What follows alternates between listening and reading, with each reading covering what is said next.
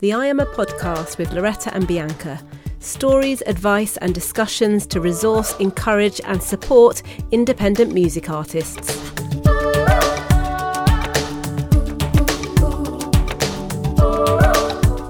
So on this week's podcast, we are talking about touring.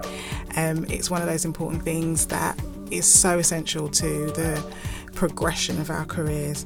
So we're going to talk about what touring is, why to tour, when to tour, how to schedule a tour. We're going to talk about budgeting, and that is like such a big one for us independent artists. How do we tour and not end up really flat broke at the end of it? We're going to touch on touring abroad, and even potentially strategies around sharing your tour with other artists just to lighten the load, and a few words on getting on a support tour and merch. So sit back and enjoy.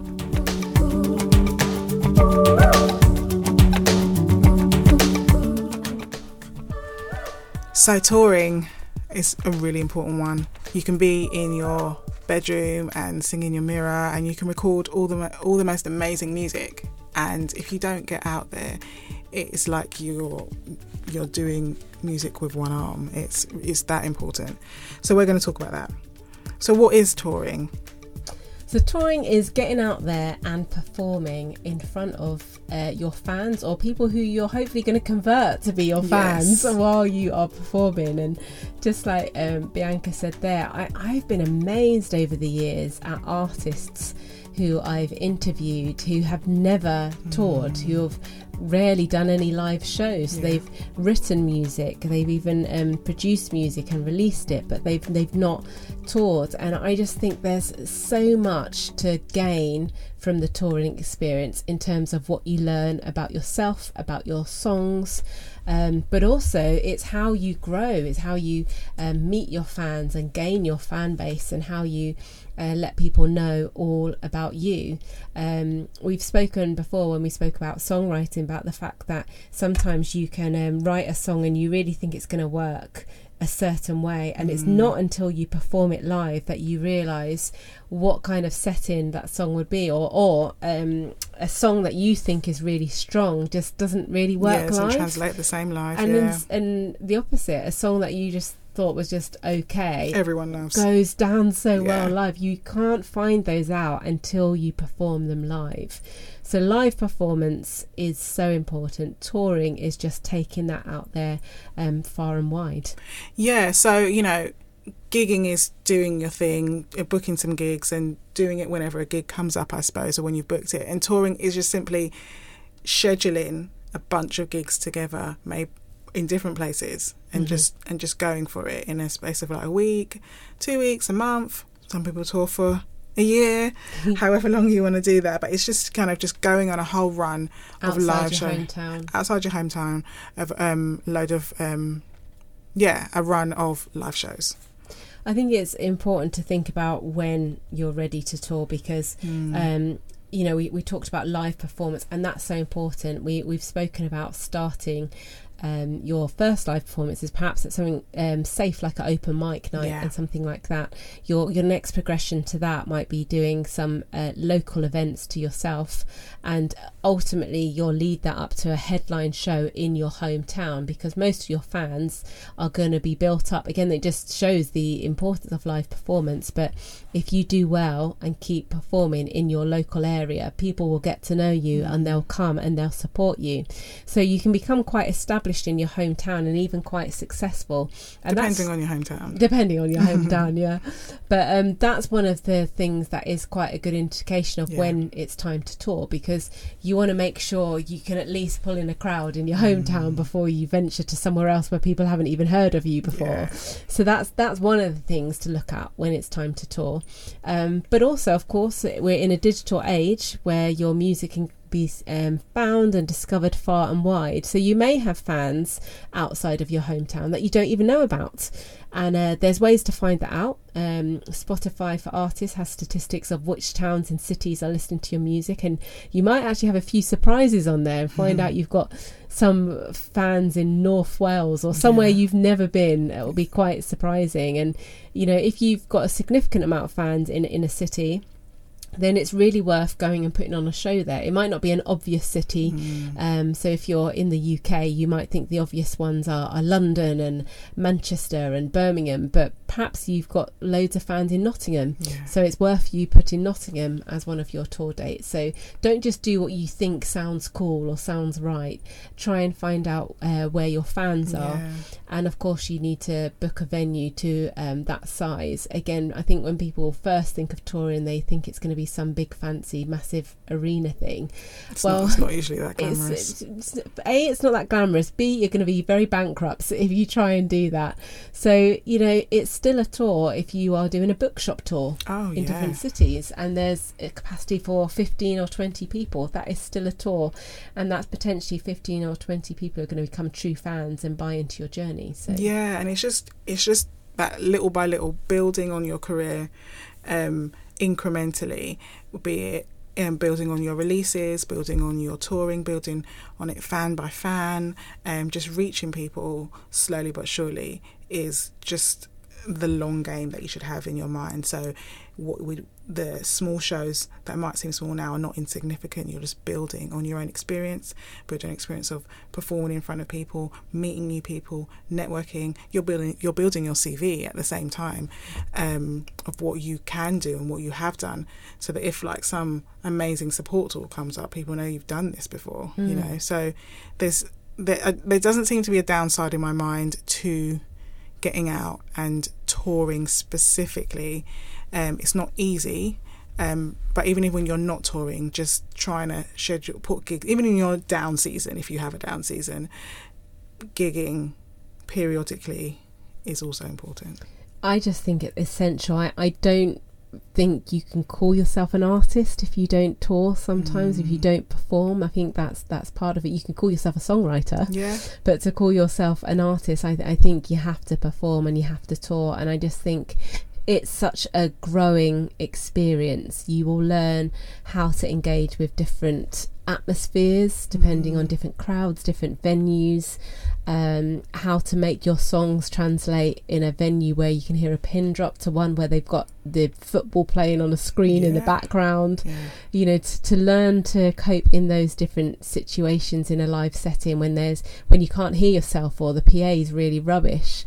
All of those things help you to become a better artist, to be able to cope with those things, because you might be able to perform great in your studio at home when it's in the optimum scenario and settings, but if you can still pull off a great show in a dingy pub doing what a friend of mine used to call the toilet gigs, and he used to absolutely just swear by that every band has to earn their stripes by doing the toilet gigs, which is basically the dingy, dirty dives. Dunham.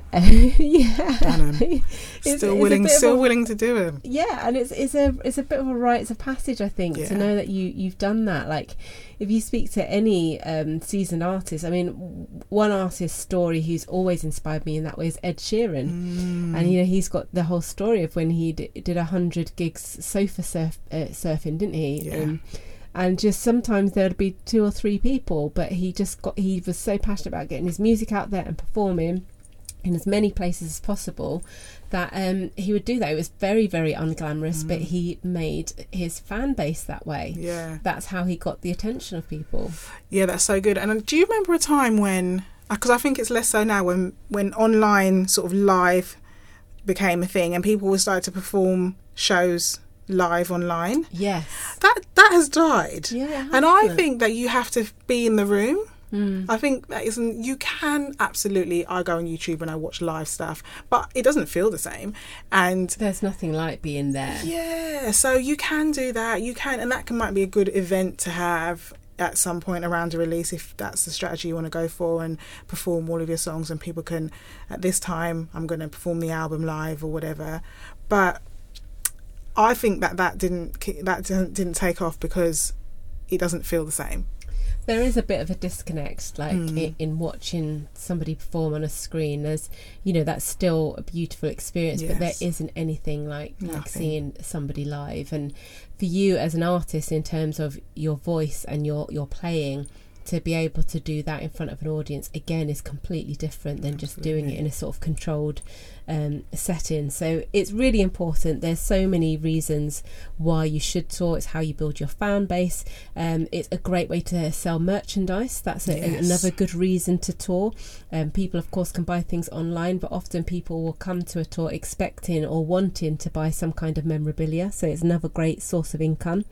You can earn money from touring. Yes. To start with, you may very often make a loss, or if you're lucky, break even. But actually, it's one of the ways that artists, once they're established and they consistently tour, actually make money through touring. So there's so many reasons why an artist should tour. Throughout the podcast today, you're going to be hearing clips as well from two artists we spoke to, amazing artists, Abby Morrow and Alice Watts, who don't normally work together, but they decided to collaborate for the specific reason to both tour together. They had a number of reasons why they decided to do that together, but we'll let them tell you, and we'll be hearing from them throughout the podcast today.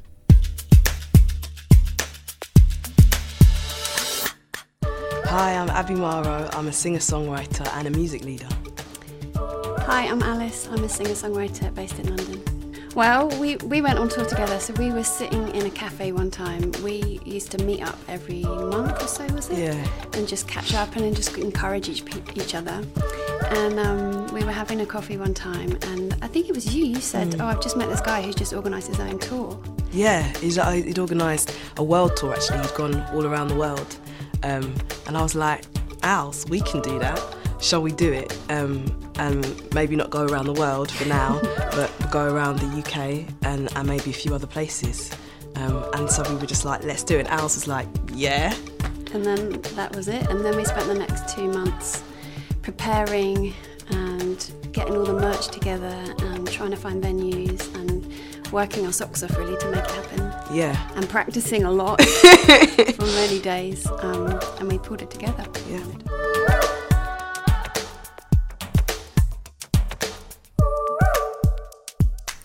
So we're going to talk now about scheduling a tour, because I think that is one of the biggest things, and that's probably the biggest barrier. How do I schedule a gig in a place that I've never been to and I don't know anyone there?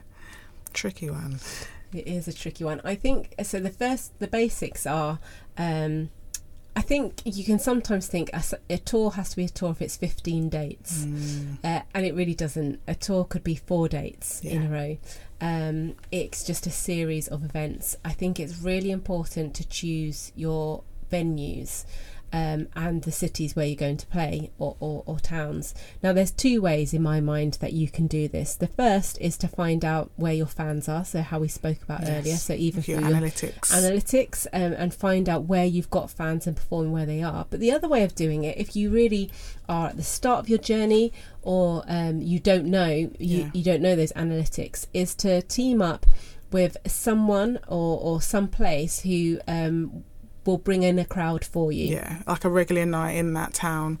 Yeah. A promoter who's already doing things in that place. So a venue that perhaps has got a reputation for putting on great music, so people are still going to come not knowing who you are as an artist, because they know that you're going to put on a great event. And I straight away, Bianca, think about the date that we did in Wales. Yes. So in a tiny town that neither of us had ever been. I can't even remember how to pronounce it. I know, I can't. I mean, you think if you read it, you wouldn't even be able to pronounce it. So yeah. And I have to say, as we got closer and closer and came round the corner, and it just looked like we were going into an industrial state. It was the middle of nowhere, and it was literally like a movie. We're driving, and then you get into the town, and then there's thick fog, and you can't even see where you're going. I'm like, no. I'm going to be, if I'm them, I'm at home. I'm not going out in this weather. And then you turn and you get to the end of nowhere, but you turn into this industrial like estate, and like, but then we saw this like cafe sort of restaurant place, like a beacon all lit up, and it's so beautiful. And like, okay, maybe just maybe this is going to be a good night. And it was an absolutely brilliant night, and not only was it a beautiful venue, but they really knew who they were as a venue, so they'd catered to it. They'd done so well on PR. Yeah, it was packed out. It was absolutely packed. Just invited the whole town. Everyone came out, and it was such a great night. Everyone was fully engaged. Loved the music, and it was one of the best nights of the tour, wasn't it? Well, I think it was the best night of the tour. Yeah. And you couldn't have predicted that. Yeah. At all. And the only reason I knew that would be a success is because I'd taken a chance on that venue the year before with a different artist who, again, it was through a friend of mine who I knew worked with this cafe and restaurant, and it was very they'd done very well in terms of the cafe and restaurant, and then they wanted to move into live music, and she'd asked me if I knew any artists, so I'd basically booked my artist to perform there on their opening thing, and I was amazed at how well they did their PR, and again it was packed out. So because of that, I was happy for Bianca's tour book there again.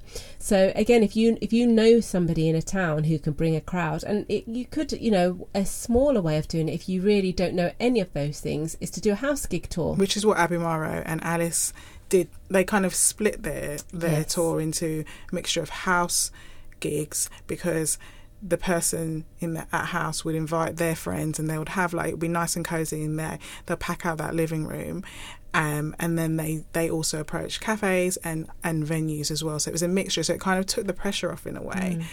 Just asking somebody to give up their home and invite their friends for a night. And I would love to do that in my house. I'm going to have some music, invite my friends, and be, I'd feel quite cool. So there is that way to do it as well, which is easier. I think it's choosing venues as well that suit your music. Yeah. So if you've got intimate acoustic vibes of your music, then a house gig tour might work really well for you, or a coffee shop tour, bookshop tour. Yeah. And even if your music isn't that way, but if there's a way, because stripping financially, yes.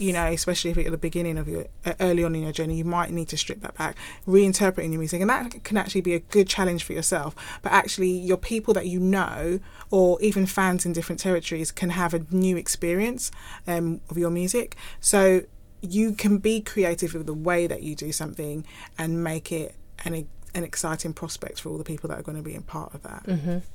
So that's a great thing to do, is just to basically start small, and each time you tour, then you can just get that little bit bigger. Yeah. You can perhaps go back to the same cities but upscale your venue a little bit more.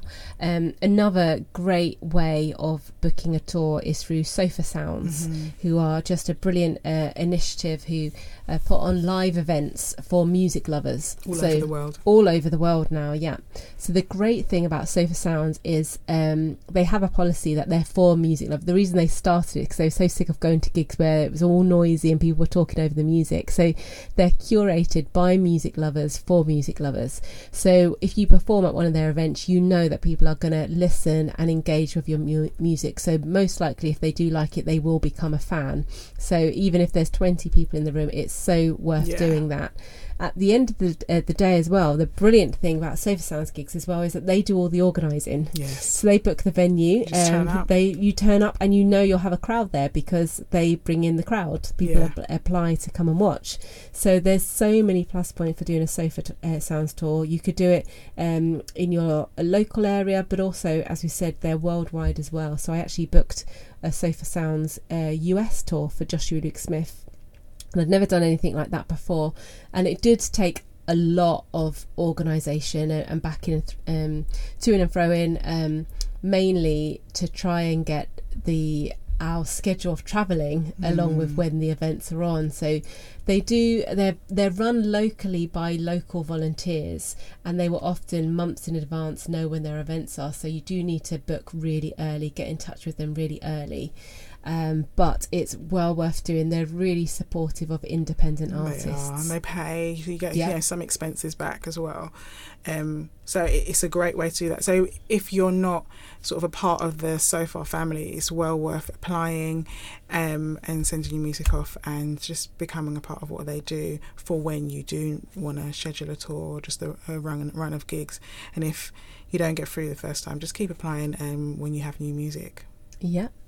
And then just to say, I guess, from, you know, we've talked about people at the very, very beginning of the journey, sort of medium kind of tours journey. And then when you get that bit bigger, when you know you have got a pretty broad fan base, I would advise you to just do a small tour, but, you know, the bigger venues. So, for example, last year we did a tour with Governor B where we literally did 3 cities. So we did London, Birmingham and Manchester. And it was a bit of a gamble in that we chose quite big venues. But rather than having 8 cities where we had to do that, we just picked 3 to really focus on. And although it was still quite stressful leading up to it, the amazing thing is they did sell out, and it was amazing to do that. And in having just those 3 dates spread over the country, but just those 3, it made a real buzz about it. And in particular, don't worry about ticket sales, because everyone's last minute. That's one thing I just want to say. Palpitations all the way to the gig. Is anyone coming? Is anyone coming? Is anyone coming? You just got to crack on with your promo, find good, not annoying ways of promoting what you're doing, and just be consistent with that and trust that it'll be fine. And it will be. And often if you've got a few dates, if the first date is really successful and you get lots of people to share on social media, and you do, if people are still thinking about, what shall I go to the next one, it can often tip it over. So with Governor B's one, he sold out the London show but not the other 2, but almost immediately after the London show, when all the videos and things were put up online, suddenly we had this big surge of ticket sales. So that really helps. Like, actually performing is promotion for your next performance in itself. But conversely, when we did my tour, the first date, I think the venue wasn't the best, and they didn't really promote very well, and it was hard for us to promote in that city because I'd never been there. So I was going somewhere that I'd never been.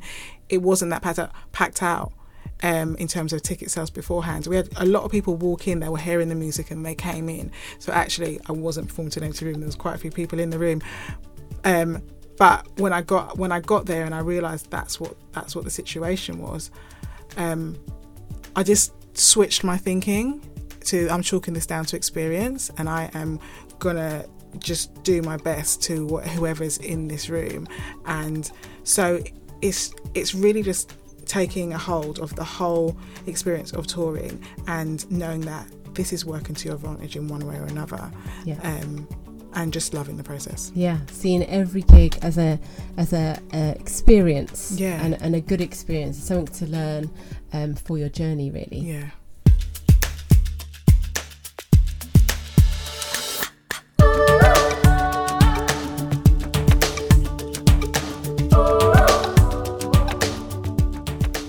Just a quick reminder that we have a growing library of really useful videos on our YouTube page, including interviews with artists and music industry insiders sharing their experience and expertise.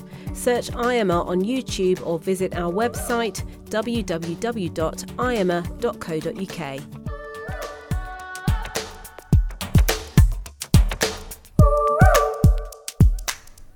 Budgeting is a big one.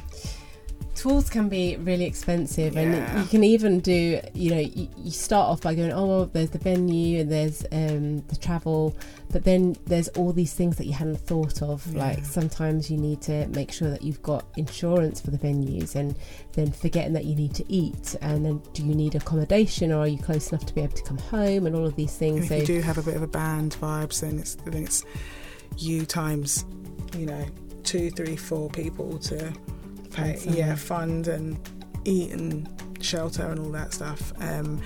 Servicing your instruments if you need to do that. It's a lot. So basically, you just need to make sure you do a budget before you head out, a comprehensive budget. So before you even start booking venues, then try and have some kind of spreadsheet with what you project the costs to be, where you could see some earning potential as well. So we put together a spreadsheet where we had the costs that we knew about. So if there was a venue hire, some of them were free entry, so it wasn't a venue hire, but others where there were, if we were going to sell tickets, how many tickets we thought we could realistically sell. Obviously if you sell more than you think, that's going to be a bonus as well. Paying a support act. Yep, of course we paid local support acts as well, and in fact that might be a good point to just speak about in terms of if you're doing a tour in a city you've not been before. A really good tip is to look for a local support act who might have their own following, so they will bring a bit of a crowd to you to help to fill out the venue, but also for them to particularly for their fans to engage and discover you. So pick one that a support act that complements your music, but that has got a local following. And they're doing their thing quite well in their area. Yeah, that's what we did. But back to the budgeting, just try and think about every conceivable cost you've got and then add a little bit of contingency as well, because there will always be something that goes wrong or something that breaks down or something that you hadn't thought of. And you have to stump up that money for your merch initially. So actually be quite strategic with your merch and do a bit of research on what you think would be the best merch. But just know that you will have to pay for that obviously in advance and hope that you will recoup that after the tour.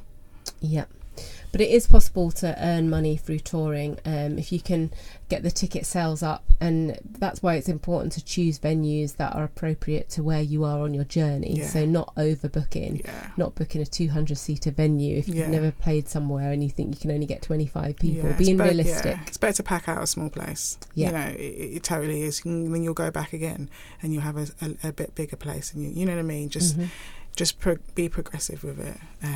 And obviously booking places where you know you've got friends, where you might be able to stay there for free. Yes, that's what we that did can really help. Yeah. Sharing the cost of travel if you're touring with someone else. Alice and Abimaro can talk to us about that as well, and how they kept some of their costs down and went about booking.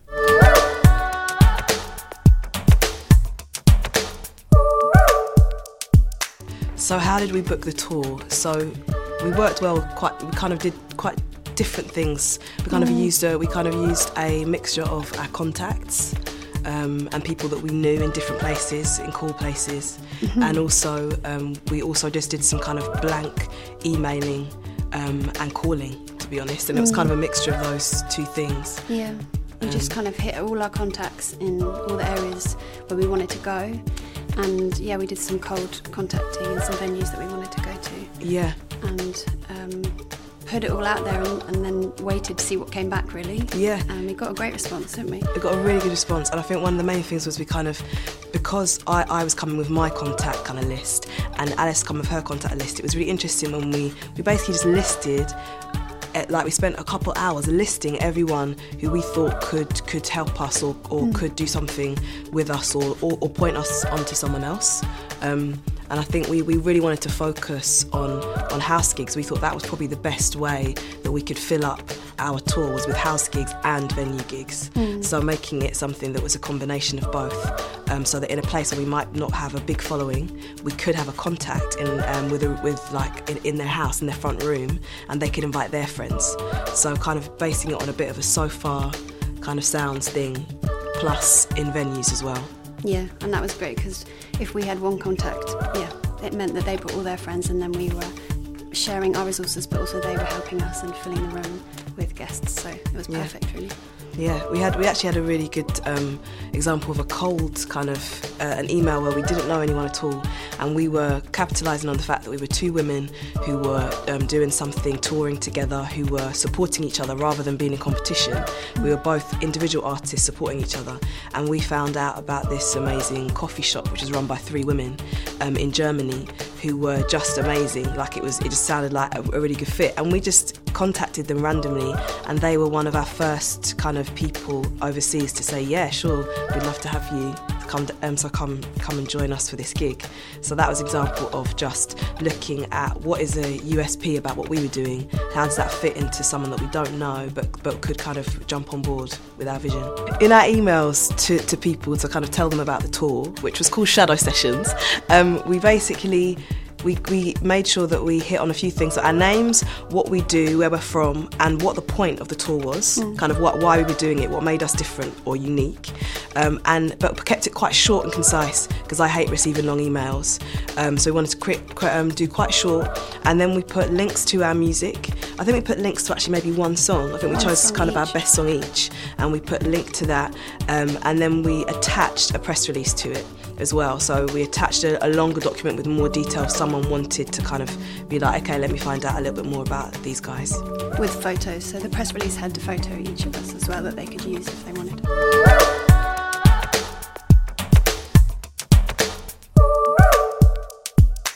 But how about when to tour? Is there a right time? Abby Morrow and Alice also have some great stuff to say on this. If you're trying to think about the best time to tour, I would think that you should definitely have material to tour with, and also recorded material that you can sell. I mean, for us as independent artists, we needed to sell the music to be able to fund the tour. So I think it's really important that you have recorded material in the bag already that you can go out and debut and sell also. I think that's one key thing that you should have already. Definitely, yeah, I agree with that. I think the right time to tour is when you're trying to promote something, or when you've got something that's coming maybe after the tour that you really want to direct people to as well. So I think it should be something that creates, all that work that you're putting in is not just like a drop in the ocean and then that's it, but actually there's a momentum, there's other things that come alongside it. And I think definitely for us, releasing, so I was launching an EP, and so that was a big thing for me, to be able to tell people about, to gain more of a following, and for Alice as well with her album, re-releasing her album, that was a big thing. And I think if we didn't have that, we might have felt a little bit like, why are we doing this? Because it takes so much work to do it. It's really good just for building a fan base, but I think you need more than that. I think you need to be able to then say to that fan base, look what I've got as well, and join me and follow me and become part of my fan base. And also, if you're going to pick up local PR, you need something new and fresh. And so we managed to get radio play in Germany, and it's because we had something to talk about. We had these new albums and records to talk about. So I think if you're going to get interest from local venues, but also especially PR and radio, you need something fresh to talk about. So new material is key. I think it's also really good to use what you have, and when you're touring, and not to think that you have to be able to sell out massive venues and that's the way I'm going to tour. We managed to do 20 dates, I think it was, or maybe it was I think it was 18 in the end. 18 dates that we did across the UK and Germany. We did 4 in Germany and 18 in the UK, and we managed that not because, I mean, we didn't have a fan base, don't have a fan base in like Manchester or places like that. It was actually because we used what we had, which was what we really believed in what we were doing. We thought it was good quality, and we really wanted people to hear it and to see what we were doing, and so we approached people and got on board people who believed in it as well. So regardless of where you're at, have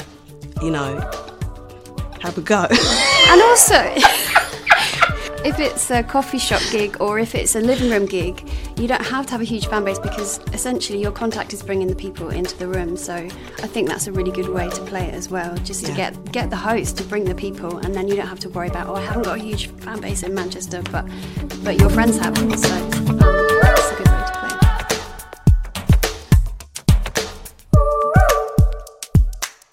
So when you feel ready to, the next step is to get on an airplane or a boat or however way you travel across the waters and seeing about sort of extending your reach to another territory and touring there.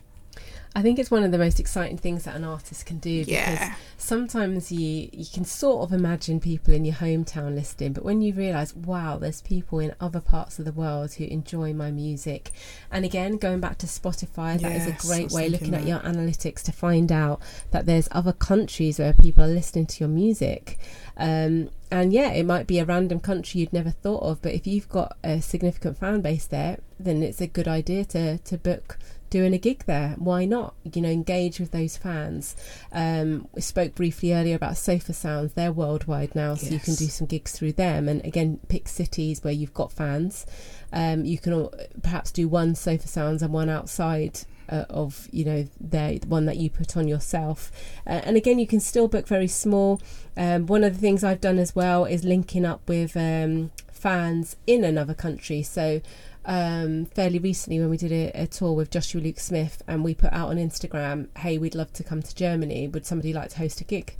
and a guy got in touch and said, I'm a really big fan, I'd love to put on a gig in Berlin. So he did. I liaised with him, but he was the one who looked at a venue for me, looked at a support act, and he had a big group of friends who basically came and supported as well. That's awesome. And it was really good. So again, think about that.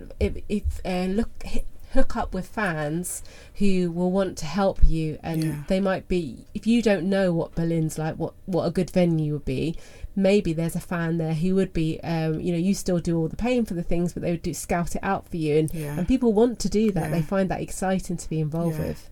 I think it just takes a bit of bravery to approach people that you don't know, or to put yourself out there in another territory, and even just approaching, like doing that research of that city, looking at all the music spots, and sending out an email, a concise, well-worded email. I think Abby Morrow and Alice, we spoke to them about that, so we'll likely insert that in a little while. But just even cold calling and seeing what comes back, because people want, like venues, coffee shops, restaurants, they want people to come in and eat their food or use their venue, and if you are going to help that to happen, it's a win for everyone. So just being brave to contact people you've never spoken about and be okay with the rejection, just keep going, is a good way to get in another country. I think the biggest thing to think about when touring abroad is just the cost. It's often the cost to get there. I mean, for us living in the UK, to get to Europe can sometimes be just as cheap because we've got low budget airlines, so actually that's okay. But again, you might want to see if you've got friends who live abroad who would be willing to host a gig. Airbnb can make things quite cheap in terms of accommodation as well, so that it doesn't have to be extortionate. If you're already going to be going somewhere, for example on a holiday or some kind of work trip, where a flight's already paid for to somewhere perhaps further afield, think about how you could make a tour out of that. So I knew some other artists who were going anyway, and they'd put a holiday on the end and turned that into a tour. So again, think of ways of how you can keep the budget down by tying in things. And a good way to do it, as you've heard from Abby Morrow and Alice, is to team up with another artist and share the load of organising it, the budgeting costs, even just the pressure of promoting and even worrying about whether anyone's going to come. It's better when there's two people, even if you've got two bands, that's a really good night that two bands going on tour, you kind of get down to your smallest, number of you on in each band, and actually planning that all together. That could be quite a fun and exciting way, and actually quite a great prospect for a venue to know that actually there's going to be two bands coming and they can get a great support band or act, and that's like a really good night. So consider sharing a tour with friends or with fellow artists. Yeah, that's a great tip. And also, it can be quite lonely on the road. Yes. We've got a video on mental health and artists, and touring's a weird thing to do. Like if you're at the level where you're touring a lot and you're away, it's an exciting thing, but it's also a weird lifestyle when you're away from home, away from normality. So I think making sure who is with you when you travel is really important as well. Making sure that you have an understanding amongst your team. You work it out after a few days, but who needs space when, and being tired and all of those things. But they're all things to think about when it comes to touring as well. We never want to neglect that side of it in terms of mental health, because I think with touring, that is one of the most potentially one of the most stressful things if it's long term for artists, and the effects it can have on your relationships and family and things like that, and whether you can afford the time away. So all of those are things to think about before, and just try and just let yourself think about them so it's not a surprise when it comes. Although it's exciting, there will be parts of it that are difficult. And kind of plan out what sort of strategy you'll have if you kind of hit a bit of a low. Who would you call? Have somebody that that knows that maybe you're going to contact them, or just how are you going to practice that self-care. Another way to tour is actually to get on a support tour, and somebody else who's touring, to reach out to them and say that you would love to be their support act. You'll take care of yourself, you'll book all your own flights, or sort out your travel and your accommodation, but you would love to be a part of that. That's a way to introduce yourself to this person's fans, and this person's support, and to visit new territories and make new fans yourself. And I think you just need to be quite selective and strategic in who you choose. So choose an artist who you know your music is going to complement them, and stand so out, it makes sense to them to choose you, but also so that their fans are likely to become fans of your music. That's the payoff for you, that you'll gain their fans as well. And also the trick, I think, to start with in terms of a support tour is to choose an artist that's bigger than you, but not so huge that they've already got a label telling them who needs to be on their support. So perhaps finding another independent artist but who's doing really, really well and who you admire. That way you can get in touch with the artist directly or their manager, rather than having to go through labels and things like that. That's just in terms of realistically getting a support tour, that's one of the ways of being able to do it. Yeah, that's so good. And that's what we've got to say about touring at the moment. I mean, it's one of those things that you learn on the job for the most part, and there's nothing like experience, and it is just a whole experience, and you will learn so much and you'll grow so much, and have some very funny stories, so many funny stories. Your music may even change and develop because of this live experience.